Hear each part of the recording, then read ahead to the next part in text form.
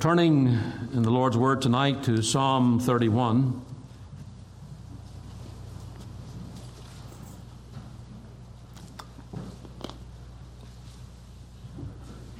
Psalm 31.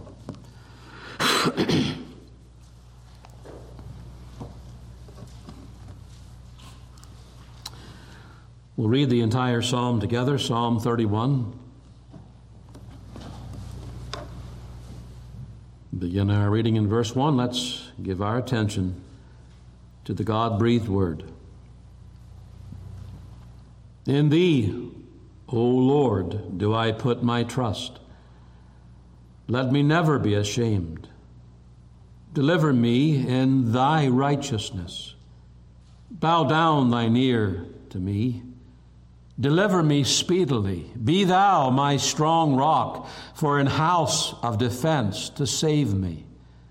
For Thou art my rock and my fortress. Therefore, for Thy name's sake, lead me and guide me. Pull me out of the net that they have laid privily for me, for Thou art my strength. Into Thine hand I commit my spirit. Thou hast redeemed me, O Lord God of truth. I have hated them that regard lying vanities, but I trust in the Lord. I will be glad and rejoice in Thy mercy, for Thou hast considered my trouble. Thou hast known my soul in adversities, and hast not shut me up into the hand of the enemy. Thou hast set my feet in a large room. Have mercy upon me, O Lord, for I am in trouble. Mine eye is consumed with grief, yea, my soul and my belly.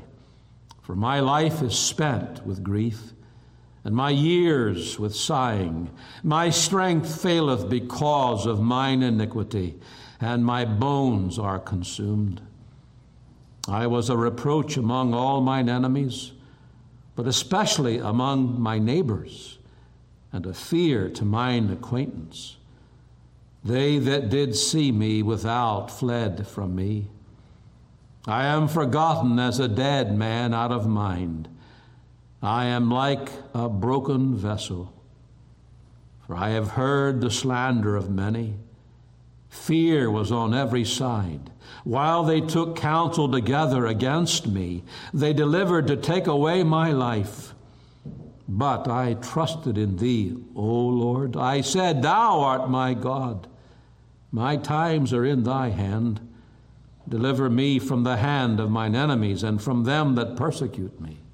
Make Thy face to shine upon Thy servant. Save me for Thy mercy's sake. Let me not be ashamed, O Lord, for I have called upon Thee.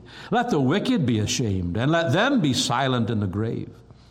Let the lying lips be put to silence, which speak grievous things proudly and contemptuously against the righteous. Oh, how great is Thy goodness, which Thou hast laid up for them that fear Thee, which Thou hast wrought for them that trust in Thee before the sons of men.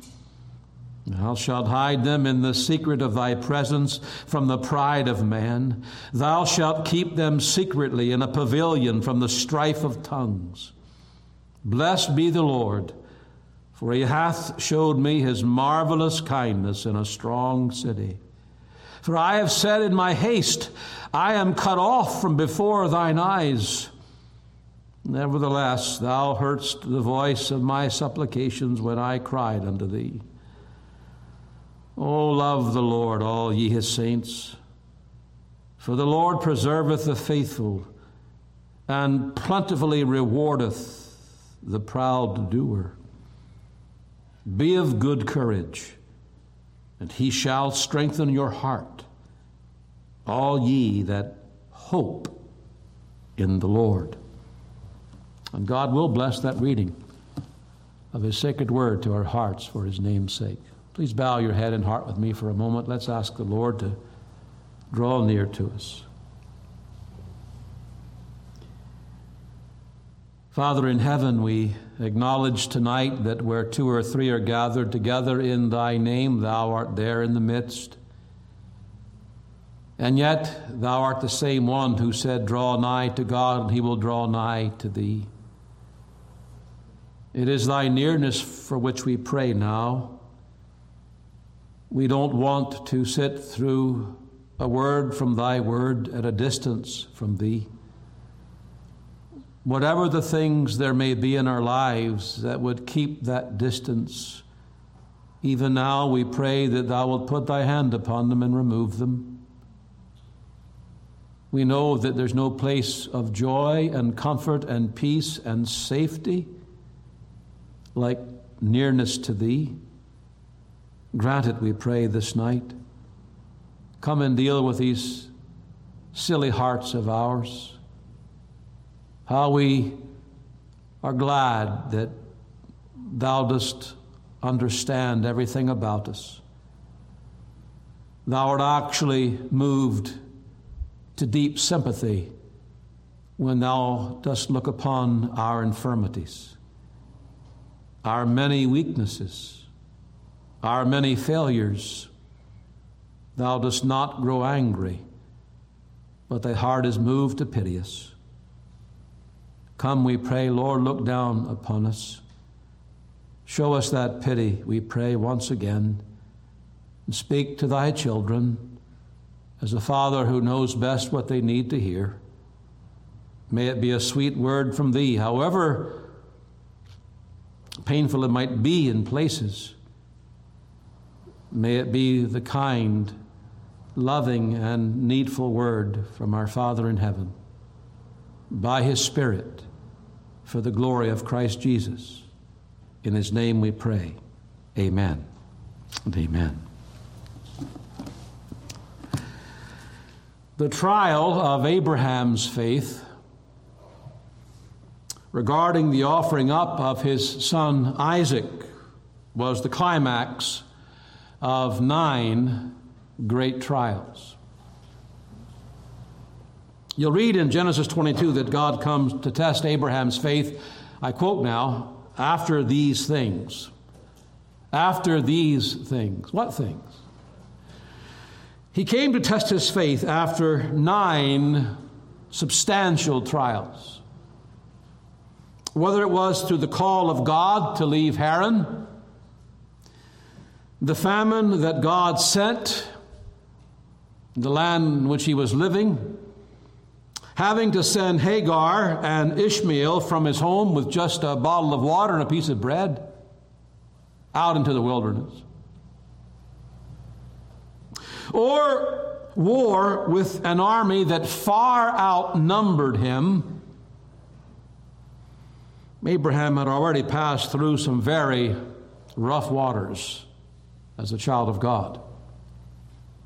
But through it all, his faith in the Lord grew stronger, and his life, as a result, became holier. Did you get that? Because his faith grew stronger in the Lord because of the testings, he became a holier man of God. But God, in spite of all that, wasn't through testing Abraham. He still had to endure a test more severe than all the ones had been put together. Learn a valuable lesson, therefore, from the life of Abraham. God doesn't usually put heavy crosses on weak backs. Not usually.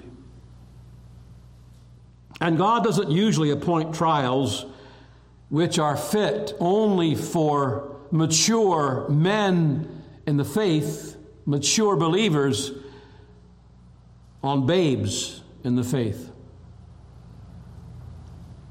In his wise and sovereign mercy, God brings our little faith into his school, testing it little by little in proportion to our faith. The Lord does not expect a new believer to act and respond like an older believer. I'm talking about older in maturity, the years of walking with God. He doesn't expect a babe, a young believer, to respond to trials like an old saint who's been on the path for a long, long time. And well, he should. That makes sense. Therefore, I do not think I'm far off the mark when I say that we can expect our trials, the kind of trials, the level of trials, to increase the more we mature and the closer we get to heaven. Deep trials will often prepare the way, and I know that we don't like hearing this in the flesh, but deep trials will often prepare the way for deeper trials. Job is a case in point.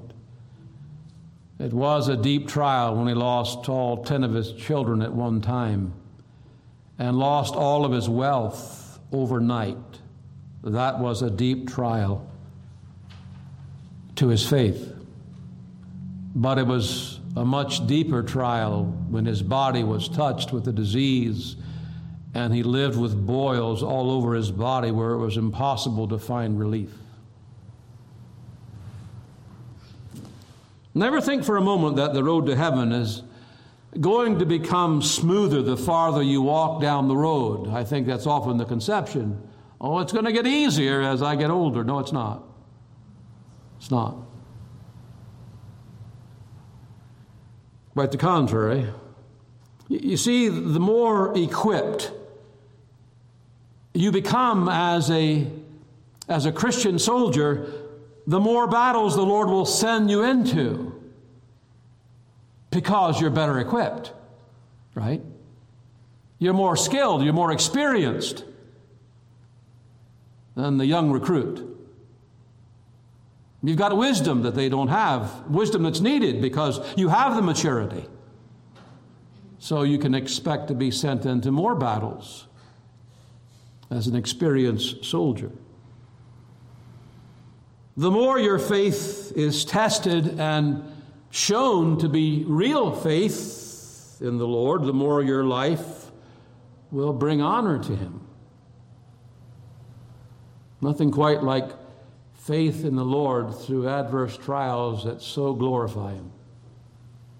And you all have been taught in that first answer in the Shorter Catechism that your chief end is to glorify God and enjoy Him forever. Well, if you're serious about that, really serious, then you can expect that it's going to be through the testing and proving of your faith in the Lord that you're going to really glorify Him. It shouts to all around, his God is real. His faith is real. It honors the Lord. So do we actually expect, therefore, for the road to get smoother and easier the older we get?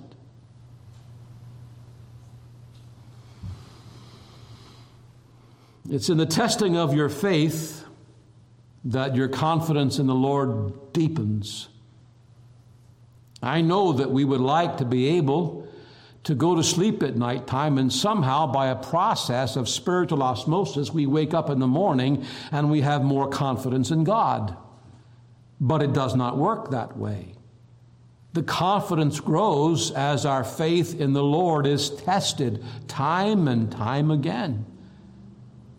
And then it begins, I can trust the Lord. You might not have felt that, but now you find the Lord's going to take care of this.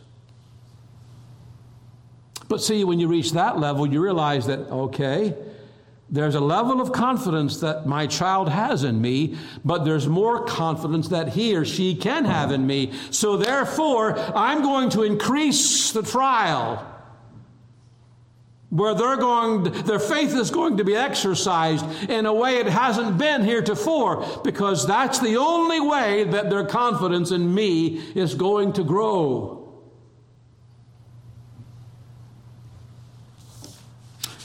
It doesn't get easier.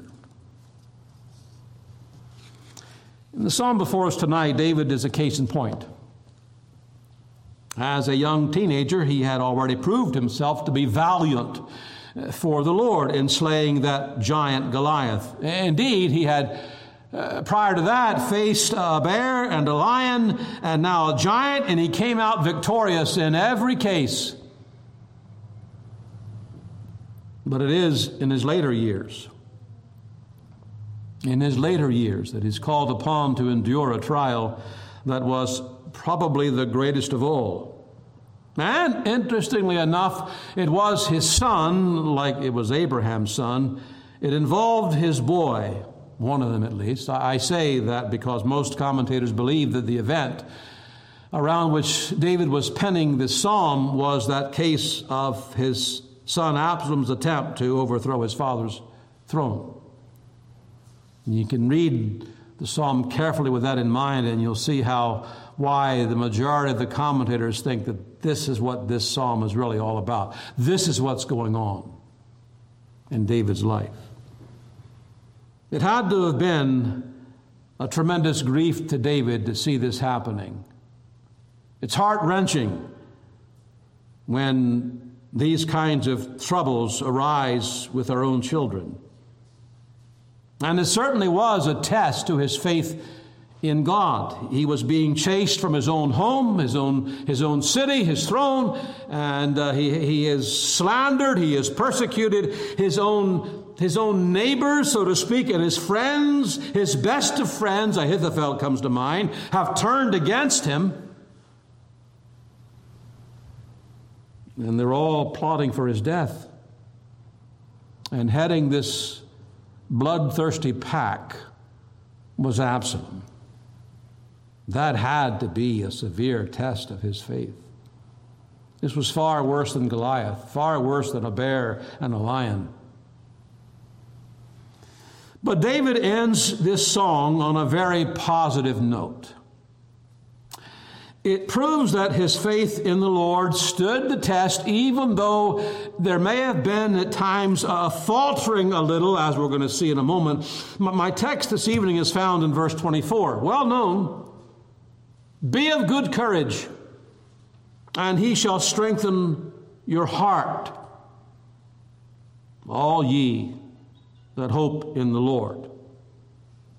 It's a psalm that is replete with a number of sad stanzas, that's true, but how differently this ends. It's a psalm that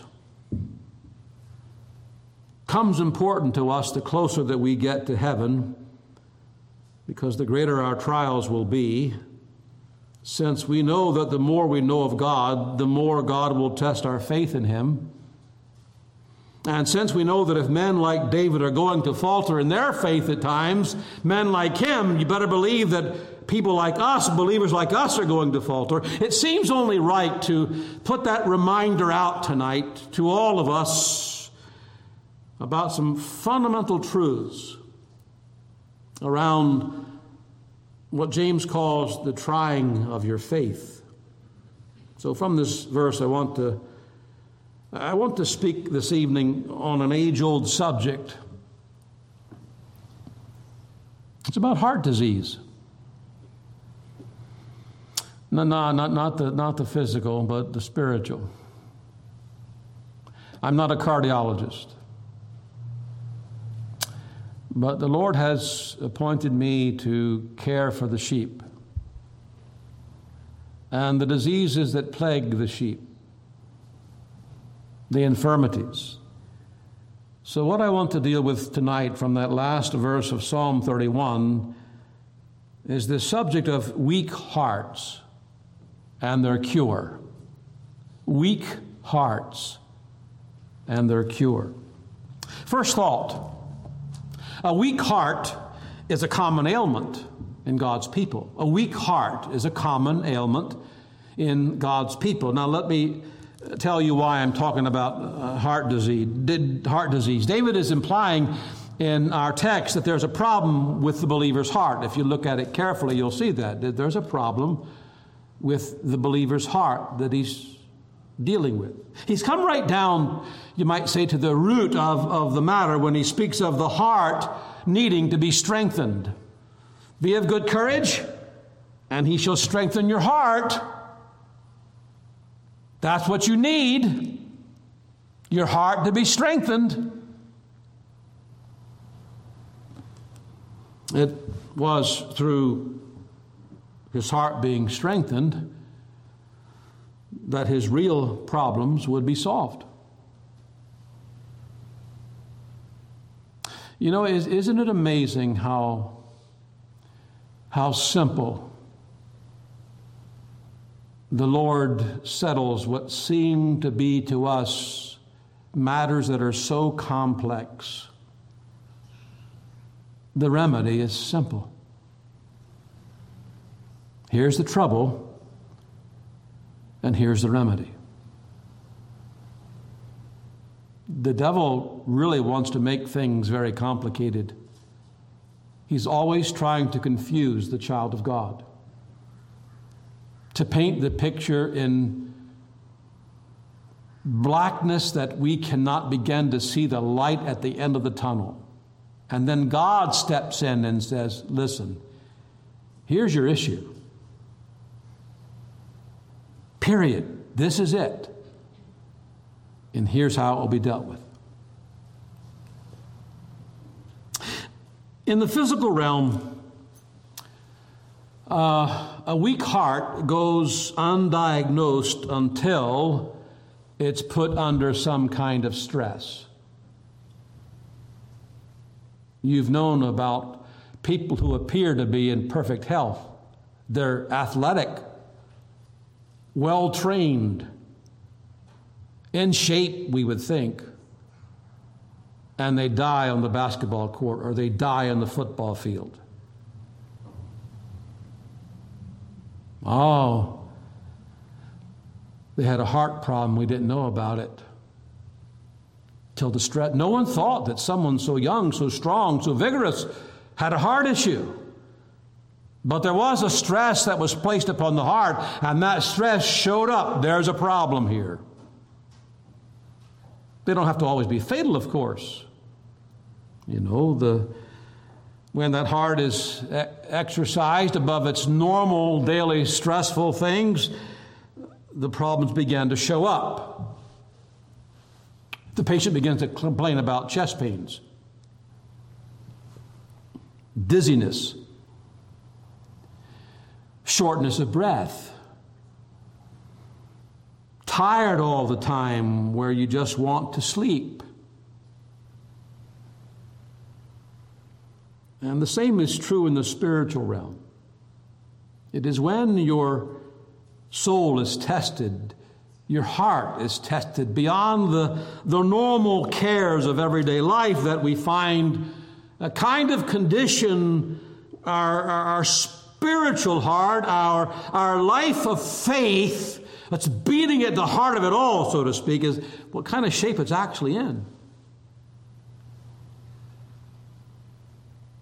Doesn't show up until the stress shows up.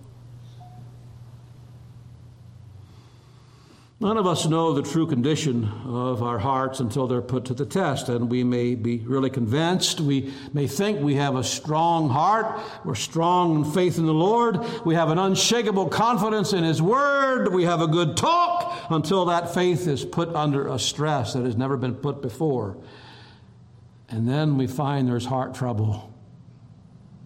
We got a weak heart. We've got a weak heart. It's shown by our response to the stress being placed upon it. You see, you very quickly find out your level of spiritual endurance when that happens. What does it take? What does it take to give you what I could call a spiritual heart attack? You ever had one?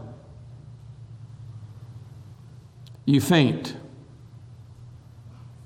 You faint. The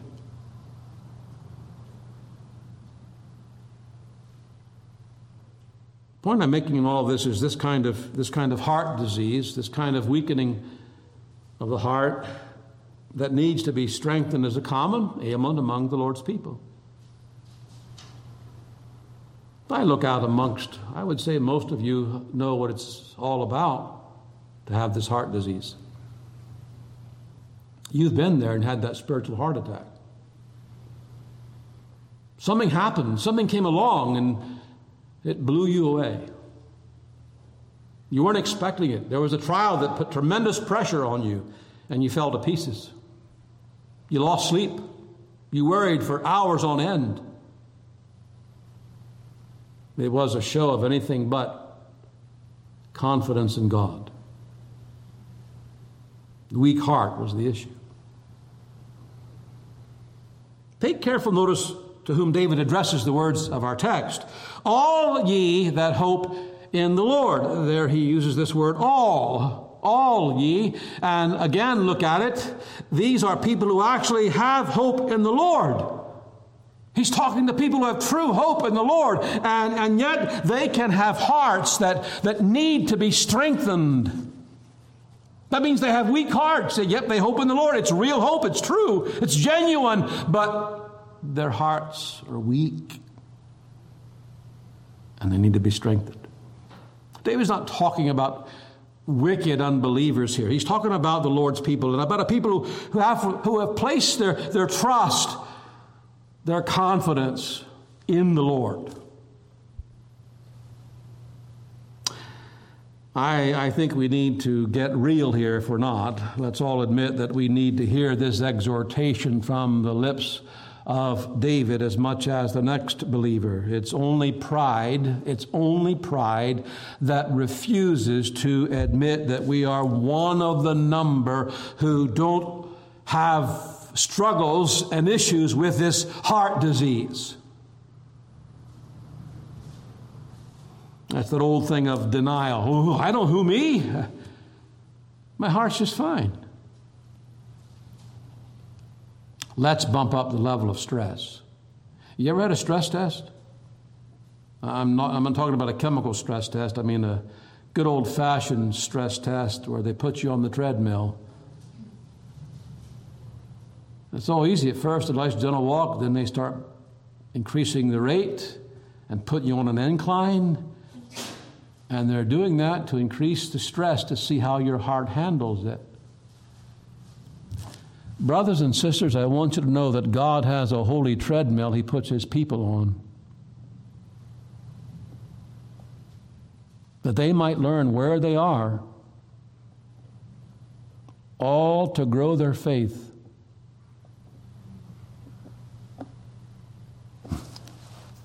Second thought. The weak heart presents itself on many common occasions. As I said, it can go undetected until certain circumstances arise, and then the weakness of the heart becomes very evident. For instance, let's point out some things. And you might think the first thought here is strange in light of what I'm dealing with, but physical suffering can show up. There's a weak heart here. Physical suffering. There's this close tie, that God has made between our body and our souls.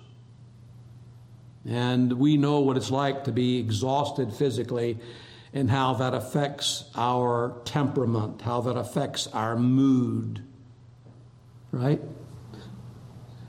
We act and say and do things when we're absolutely exhausted, flat out, that we wouldn't normally think or say or do when we were, fine, wide awake, rested.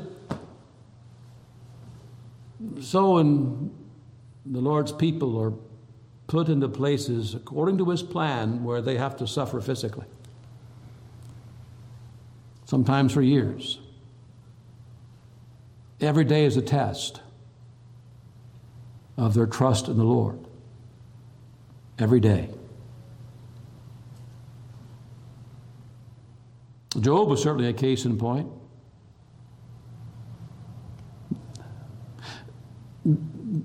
We know what God had to say about Job right up front in His book. There was no one like him.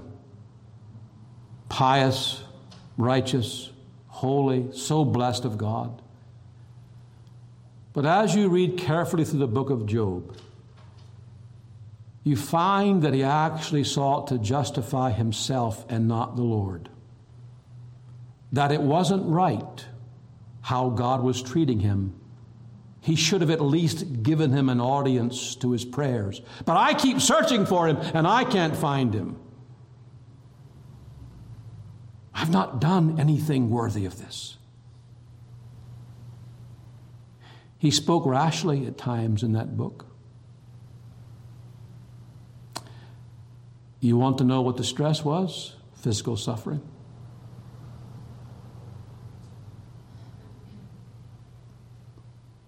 Other times, probably much more often than not, regarding physical suffering, are financial struggles. You're trying to make the ends meet. Perhaps the outgo is more than the income. You got to clothe the children, feed the family, pay the car payment, pay the mortgage or the rent, whatever it is.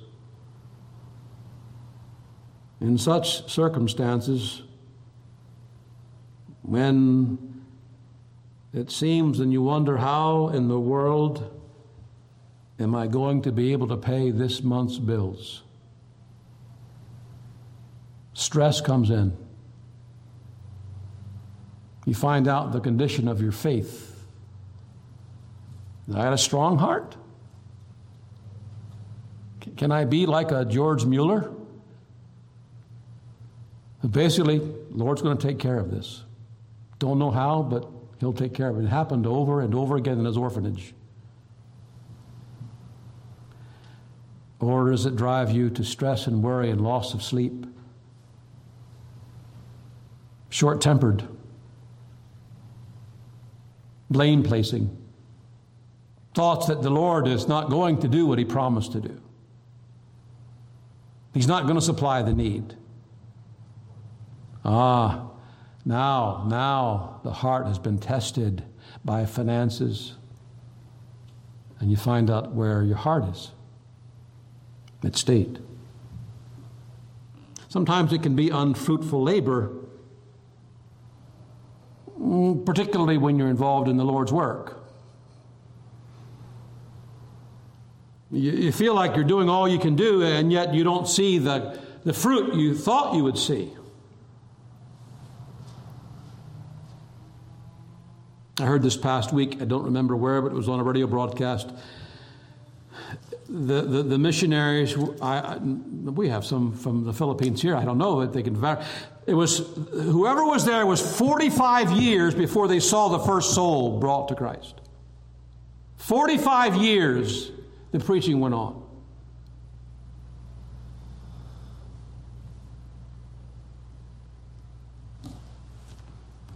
Years before Hudson Taylor saw a soul. Seem that the labors are unfruitful. That you're laboring in vain in the Lord. That's what you think when the heart is weak. It shows it up. It comes to display when there are struggles with the old sinful flesh in your life, and there's always going to be struggles. It doesn't get easier, folks. It doesn't get easier.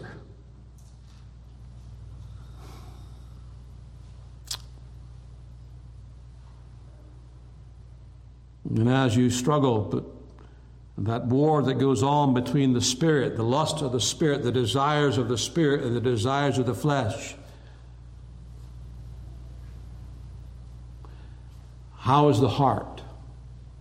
Does it lose faith in God and say, this is useless, this is pointless, I will never overcome. I am nothing but an abject failure. That is a weak heart talking. Are you listening? That is a weak heart talking.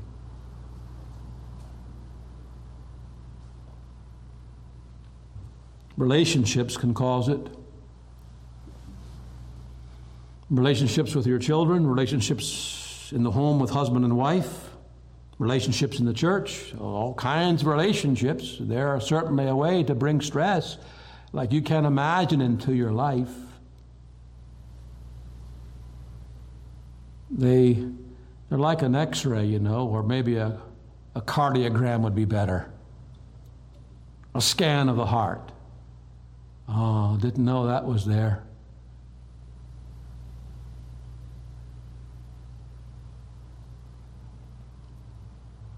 Just the normal routine of the family, of the home, of the daily labors and the chores and the responsibilities and the children and all the issues that have to be dealt with as a family. You see, our life is a life of faith. The just shall live by faith. That's how we live. Then the more we live by faith, the better off we are. But these things show up. Even the normal pressures of life can show there's stress here, and I'm not dealing with this stress too well. And it's shown in my responses to these situations.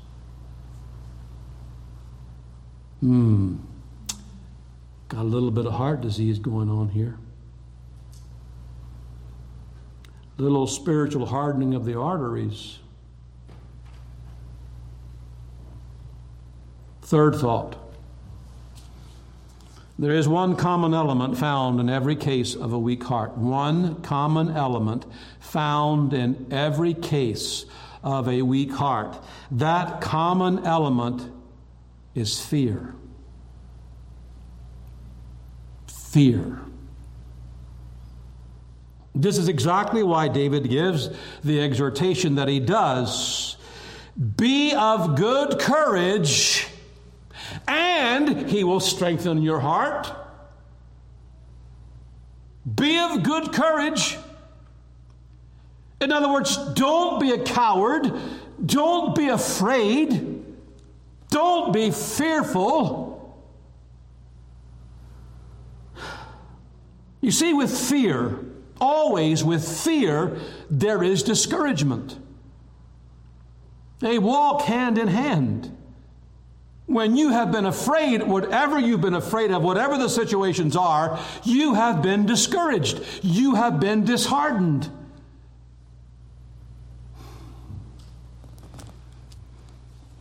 You'll find that whenever this exhortation is given, be of good courage, in the Old Testament, wherever it's given, it's an answer. It's always an answer to any fears that may arise in the hearts of God's people.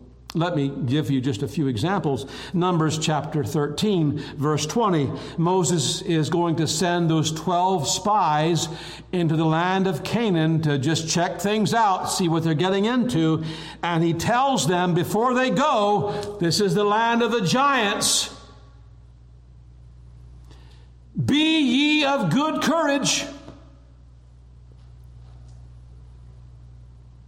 Deuteronomy chapter 31, verse 6, Moses is about to die. His ministry, his leadership is soon to be over. He tells Joshua that you're going to be the new leader of these people. I can't imagine what that would have felt like. Roughly 2 million people. You're now the head of them. You're the leader of them, bringing them into new territory, to war, to taking over a land. He wasn't Moses. He was Joshua. What did he tell him? Here's what he said to him. Be strong and of a good courage. Fear not, nor be afraid of them. Be of good courage. Fear not. Joshua, interestingly enough, Moses is dead. God comes, Joshua chapter 1, verse 9. God himself now comes and speaks to Joshua and says to him, be strong and of a good courage. Be not afraid, neither be thou dismayed, for the Lord thy God is with thee, whithersoever thou goest. Notice how the courage, be of good courage, and don't be afraid. Courage is the answer to the fear. Fear is the potential problem. The remedy is be of good courage. In 2 Samuel chapter 10, David sends Joab to battle against the Ammonites and the Syrians. And Joab sees the battle was both in front of him and behind him. He's like being sandwiched in between. It's not a pleasant place to be if you're in military, you're in a battle, and you've got people in front of you and they're behind you. Looks like you're toast. Joab tells the soldiers, "Be of good courage and let us play the men for our people. Don't be afraid. Play the man." So the exhortation to be of good courage is always found standing in contrast with fear, as so it is in our text tonight. Now, what are some of the things that make us afraid? This weak heart shows up. Well, it could be the fear of tomorrow. That's simple. Something is happening tomorrow. Maybe you get the results back from a test from the doctor. Maybe there's something happening at work. You've got to face it and deal with it. You're worried about it. How can I do it? I'm afraid. A little heart problem there.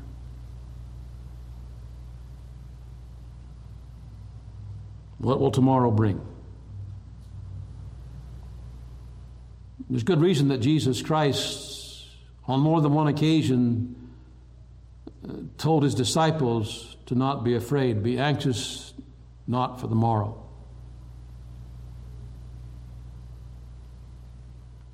Sometimes it's the fear of failure that brings it on.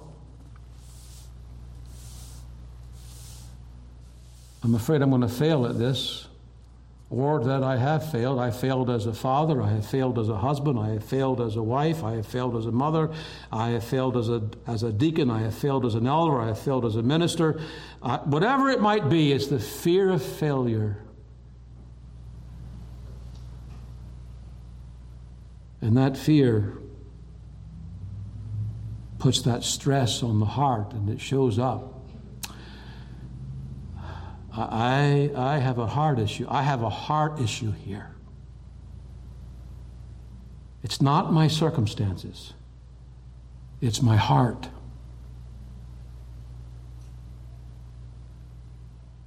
The fear of man? The fear of man? The Lord warned against it.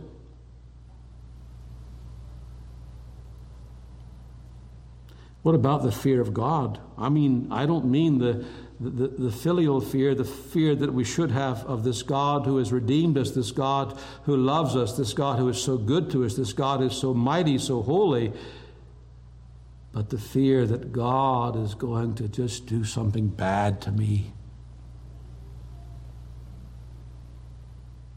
He knows all my sins. He sees my hypocrisies.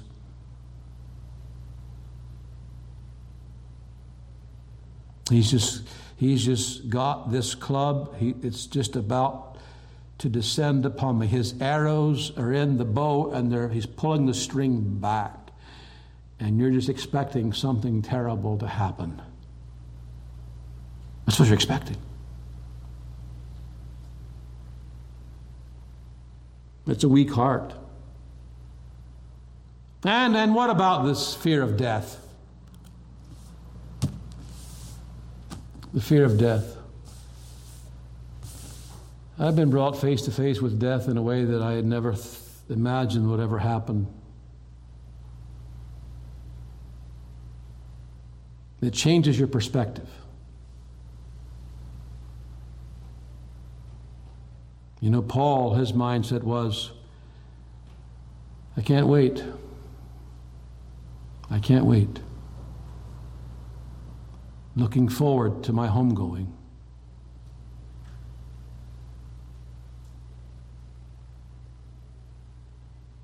No fear of death.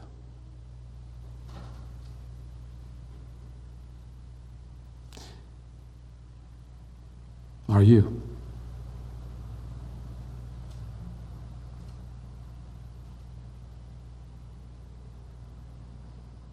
You ever gotten to a plane and wondered, is this going to be my last plane ride? This plane's going to crash?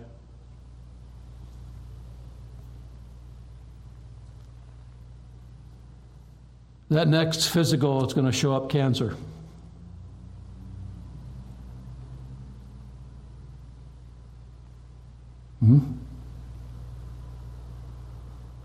Well, you know what? When you're not afraid of death, it's okay. Isn't it? You're not afraid to die.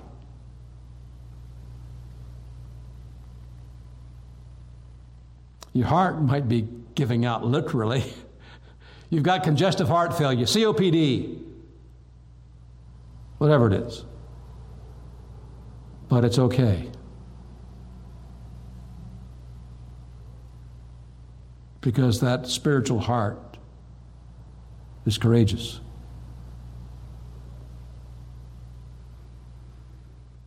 We also make the awful mistake as we think about this common element of fear in a weak heart. We often make the mistake of feeding our fears. We feed them. As much as we don't like them, we're weird because we feed the very thing that we don't want, that we don't like. Can you imagine that?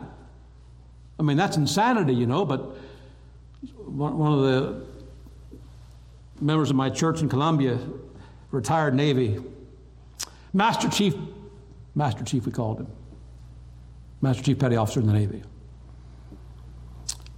He said, man, we're all crazy. How true that is. It's crazy when you actually feed the fear that so ruins your peace and joy. It doesn't make any sense. The heart has become weak through fear, and it's very easy to keep it that way. All you have to do is feed that which is causing all the heart trouble in the first place. It'd be like those people, you know, who have lung disease, lung scarring, and yet they're smoking 2 packs a day. Why would you do that? Why would you do that? You're killing yourself. And yet if we lift that to the spiritual realm, why would we feed the fear? It's killing us. It's killing our joy. It's killing our usefulness. It's killing our happiness. It's killing our praise, our confidence. Why would we do that? But we do.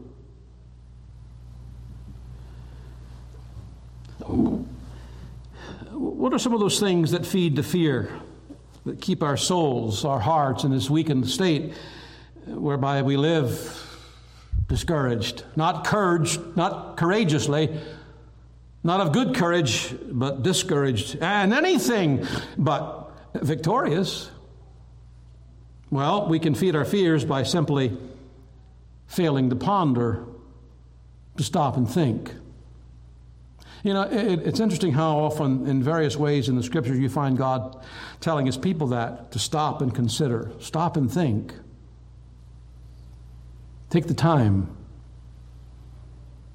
Look at what David did in verse 22. Verse 22, for I said in my haste, I am cut off from before thine eyes. In my haste, I rushed to that judgment. I did not take the time to stop and consider before I made that statement, because if I had, I would not have said that. I'm cut off from the Lord.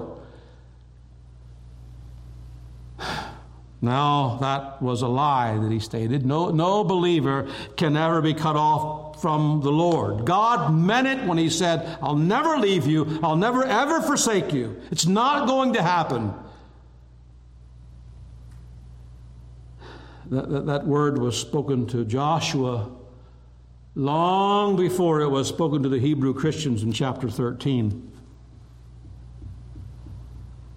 In other words, David was well aware of this promise of God. Had not David himself penned these words, "Whither shall I go from thy spirit? Or whither shall I flee from thy presence? If I ascend up into heaven, thou art there. If I make my bed in hell, behold, thou art there. If I take the wings of the morning and dwell in the uttermost parts of the sea, even there shall thy hand lead me, and thy right hand shall hold me." He wrote those words. Then why would he say, "I am cut off from the Lord"? Because he didn't stop. He didn't stop to ponder. He fed his fear by failing to do that. I said in my haste. And if we do not stop and take the time, when the stress test comes, and it will come, the Lord will put you on his holy treadmill, all for your good. And we will find that our heart rate, transfer spiritual now, our heart rate will begin to be very rapid, showing there's a weakness in the heart if we do not stop to take the time to ponder these truths that give us courage.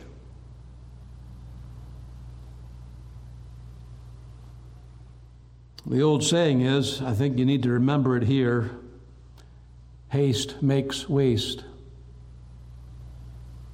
Oh, does it ever waste?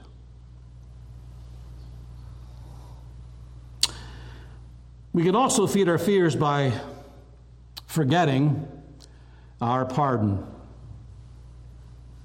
Notice what David says in verse 10. Look. "For my life is spent with grief, and my years with sighing.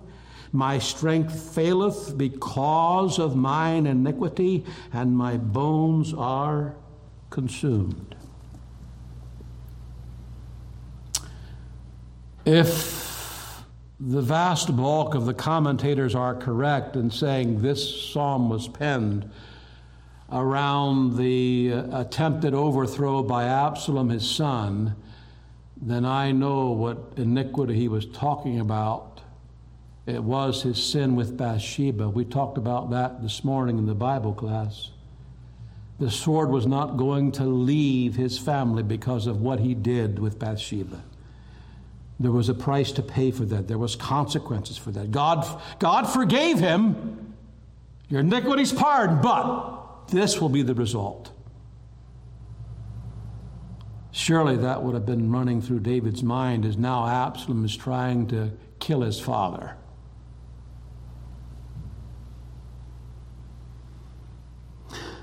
Came back to haunt him.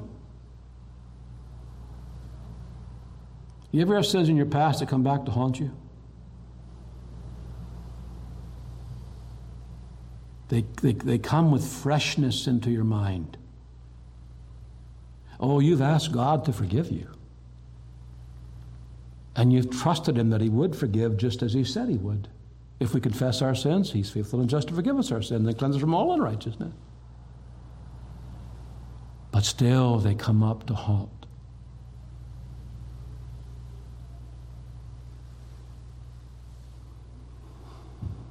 Many a believer feeds their fears by forgetting that God's pardon is free and it's full and it's final.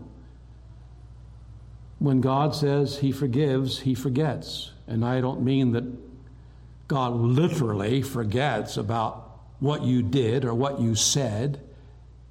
He would have to stop being God to do that. He couldn't be omniscient and actually truly forget. But what it means, he says, when I forgive, I will never, ever, in my dealings with you, bring those sins up. They are forgiven. You know how it is in relationships, husbands and wives.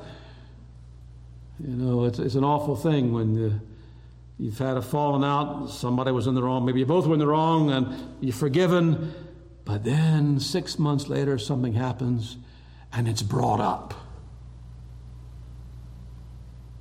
What in the world are you doing? The sore, the pain has been healing, and you've just ripped off the scab.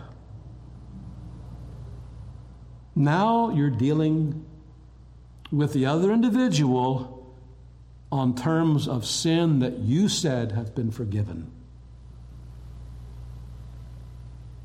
And we think God is like that. And He's not like that.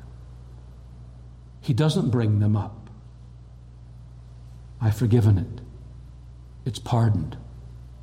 There's no condemnation. In fact, all of your sins that you haven't even committed yet have been dealt with by the blood atonement of my Son. They've already been covered. And that's why there will never be condemnation for you. But we forget all about the pardon when those sins come to haunt us. Whether they be the sins of the morning or yesterday or a week or a year or 10 or 20 years ago, the fact of the matter is God said it's done. You're forgiven. It's a sign of a weak heart. It's feeding the fear when we forget the finality and the fullness of God's pardon for our sin. What we are seeing here tonight are just truths we can walk out those two doors tonight with and live upon and feed upon every day of the week, instead of feeding the fear, making the heart even weaker. Why would you want to do that? It's insanity, you know. But we're all crazy. We're all crazy, aren't we? Crazy. We can also feed our fears, and this is probably so common, we can feed our fears by focusing on our problems.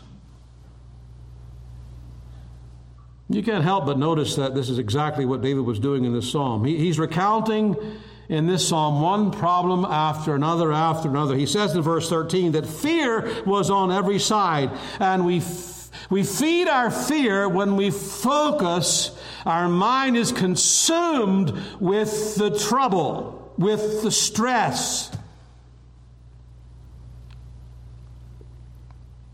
It doesn't have to be that way.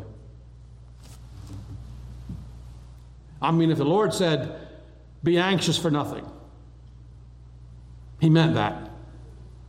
He meant it. Don't have an anxious thought, a thought full of worry about anything. So can we play with that? Can we play with that command and expect to have a peace that passes understanding? Expect to have courage when we're faced with these things that cause fear? How in the world is that going to happen, brothers and sisters? How is that going to happen?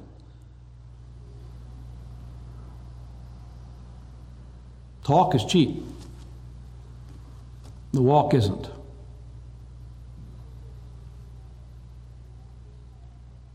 The heart disease goes from bad to worse when we focus on the things that are causing us the fear. Fourthly, and finally, there is a powerful cure for the weak heart. Simply put, to come back to the text, the cure for this heart problem is to be of good courage. That's what he says. Be of good courage, and he shall strengthen your heart. Be of good courage, and your heart will grow stronger. That's interesting. That's interesting. How, when our hearts are full of discouragement and fear, can we be of good courage? Well, obviously, the Lord expects us to come to our senses, to not sit there and feel sorry for ourselves, but to take action. You see, being of good courage looks like something. It's easy for preachers to throw out all these things. Just be of good courage. Play the man. What does that look like? How does that actually work? What will I actually do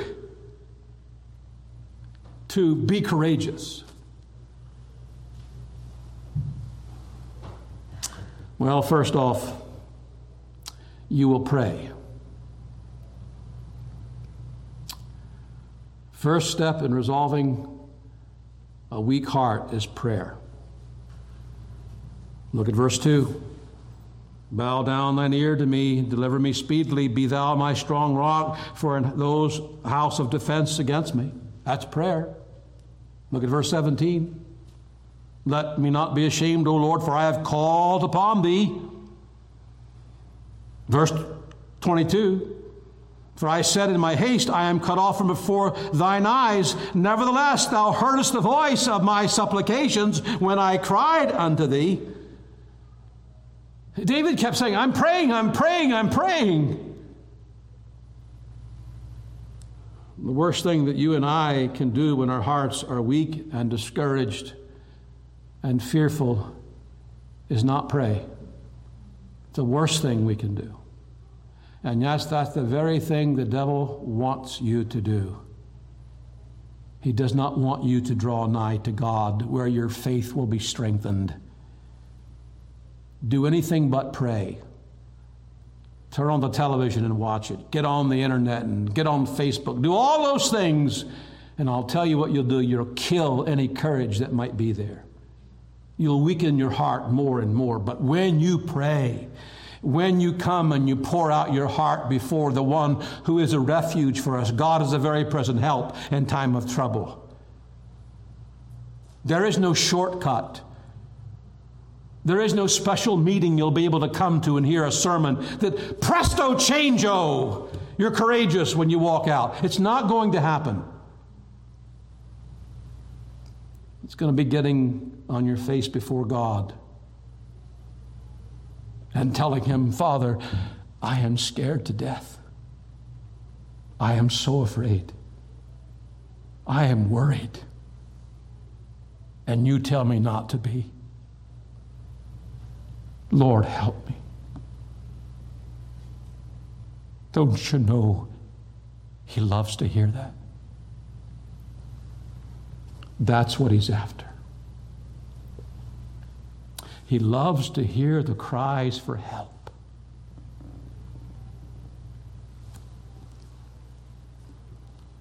Not does he simply love to hear the cries for help. He loves to answer them. And his Spirit strengthens our hearts. Be anxious for nothing, but by prayer and supplication let your requests be made known unto God. And the peace of God, which passeth all understanding, will guard your hearts and minds through Christ Jesus.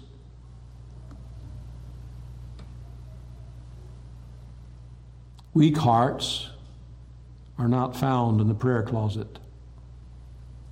Courageous hearts are. They're means of grace, avenues, channels through which God imparts grace to our souls, and we grow stronger and more courageous. And then the circumstances don't overwhelm us, and we rest in the Lord. It comes through prayer. Tell me, how long has it been since you've talked with the Lord and told him your heart's hidden secrets? How long since you've prayed? How long since you've stayed on your knees till the light shone through? How long?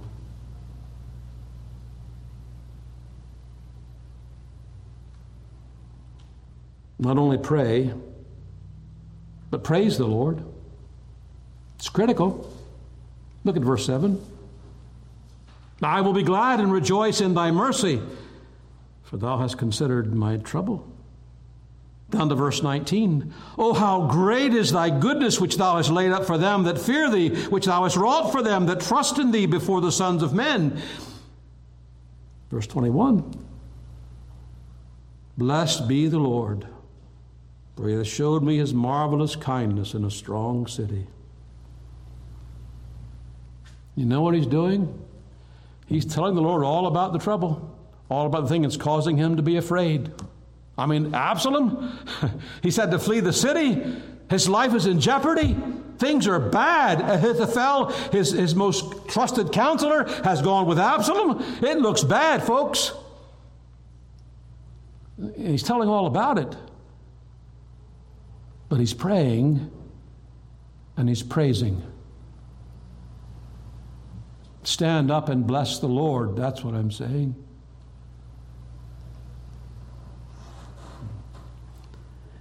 You'll find that as you praise the Lord, you bless him, you thank him for what he has done and what he yet will do, that your focus will no longer be upon the things that's causing you to be afraid, that's giving you this weak heart. It'll be upon your mighty God, who's bigger than all your troubles. You believe that? Hope you do. It's the gospel truth. Finally, not only pray, not only praise, but patiently wait upon the Lord. Wait. That word hope, all ye that hope in the Lord, literally means wait. All ye that wait on the Lord. Wait.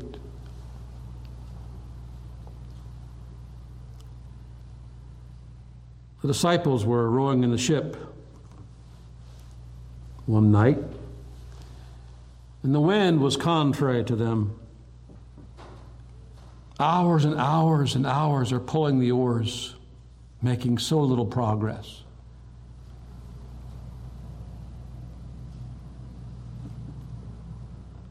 Suppose there were two angels looking on. I'm sure there are many more, but just take two. Looking on down these disciples rowing. And one angel says to the other, look, there's the master's disciples. They're in deep trouble.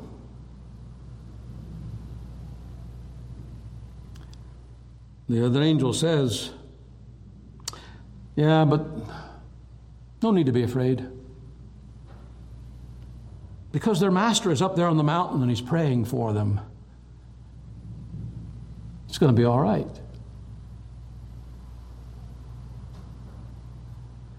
Before long, they actually see Christ walking across the waves that are so boisterous, so troubling, so worrying. He's actually walking across those waves, and he eventually gets into the ship. And then the angels say, no, it's impossible for that ship to sink because Christ is in them, with them in the ship. It's not going to go down.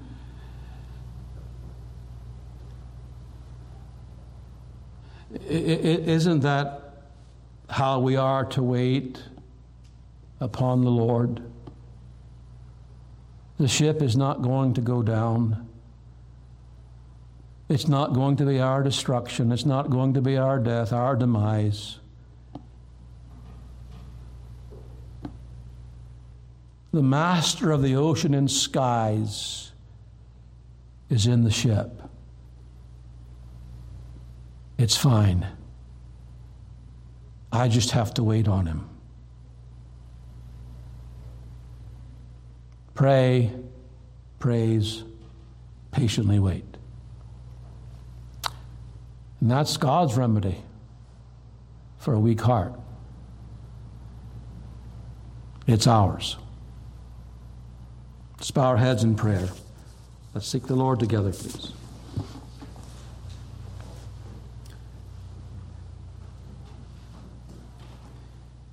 Our gracious Father in heaven, we thank Thee that Thou art so patient with us, never growing weary of teaching us the same lessons again and again, doing whatever it takes until we take a new step and learn the truth that we need to learn.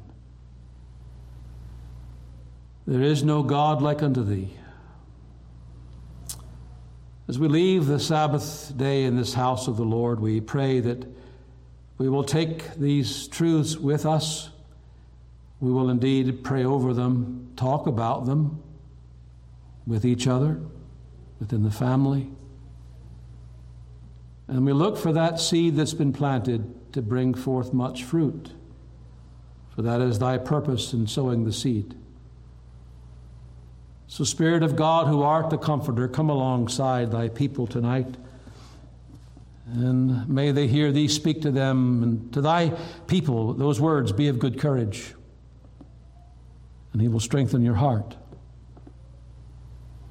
Wait on the Lord. In Jesus' name we pray. Amen and amen.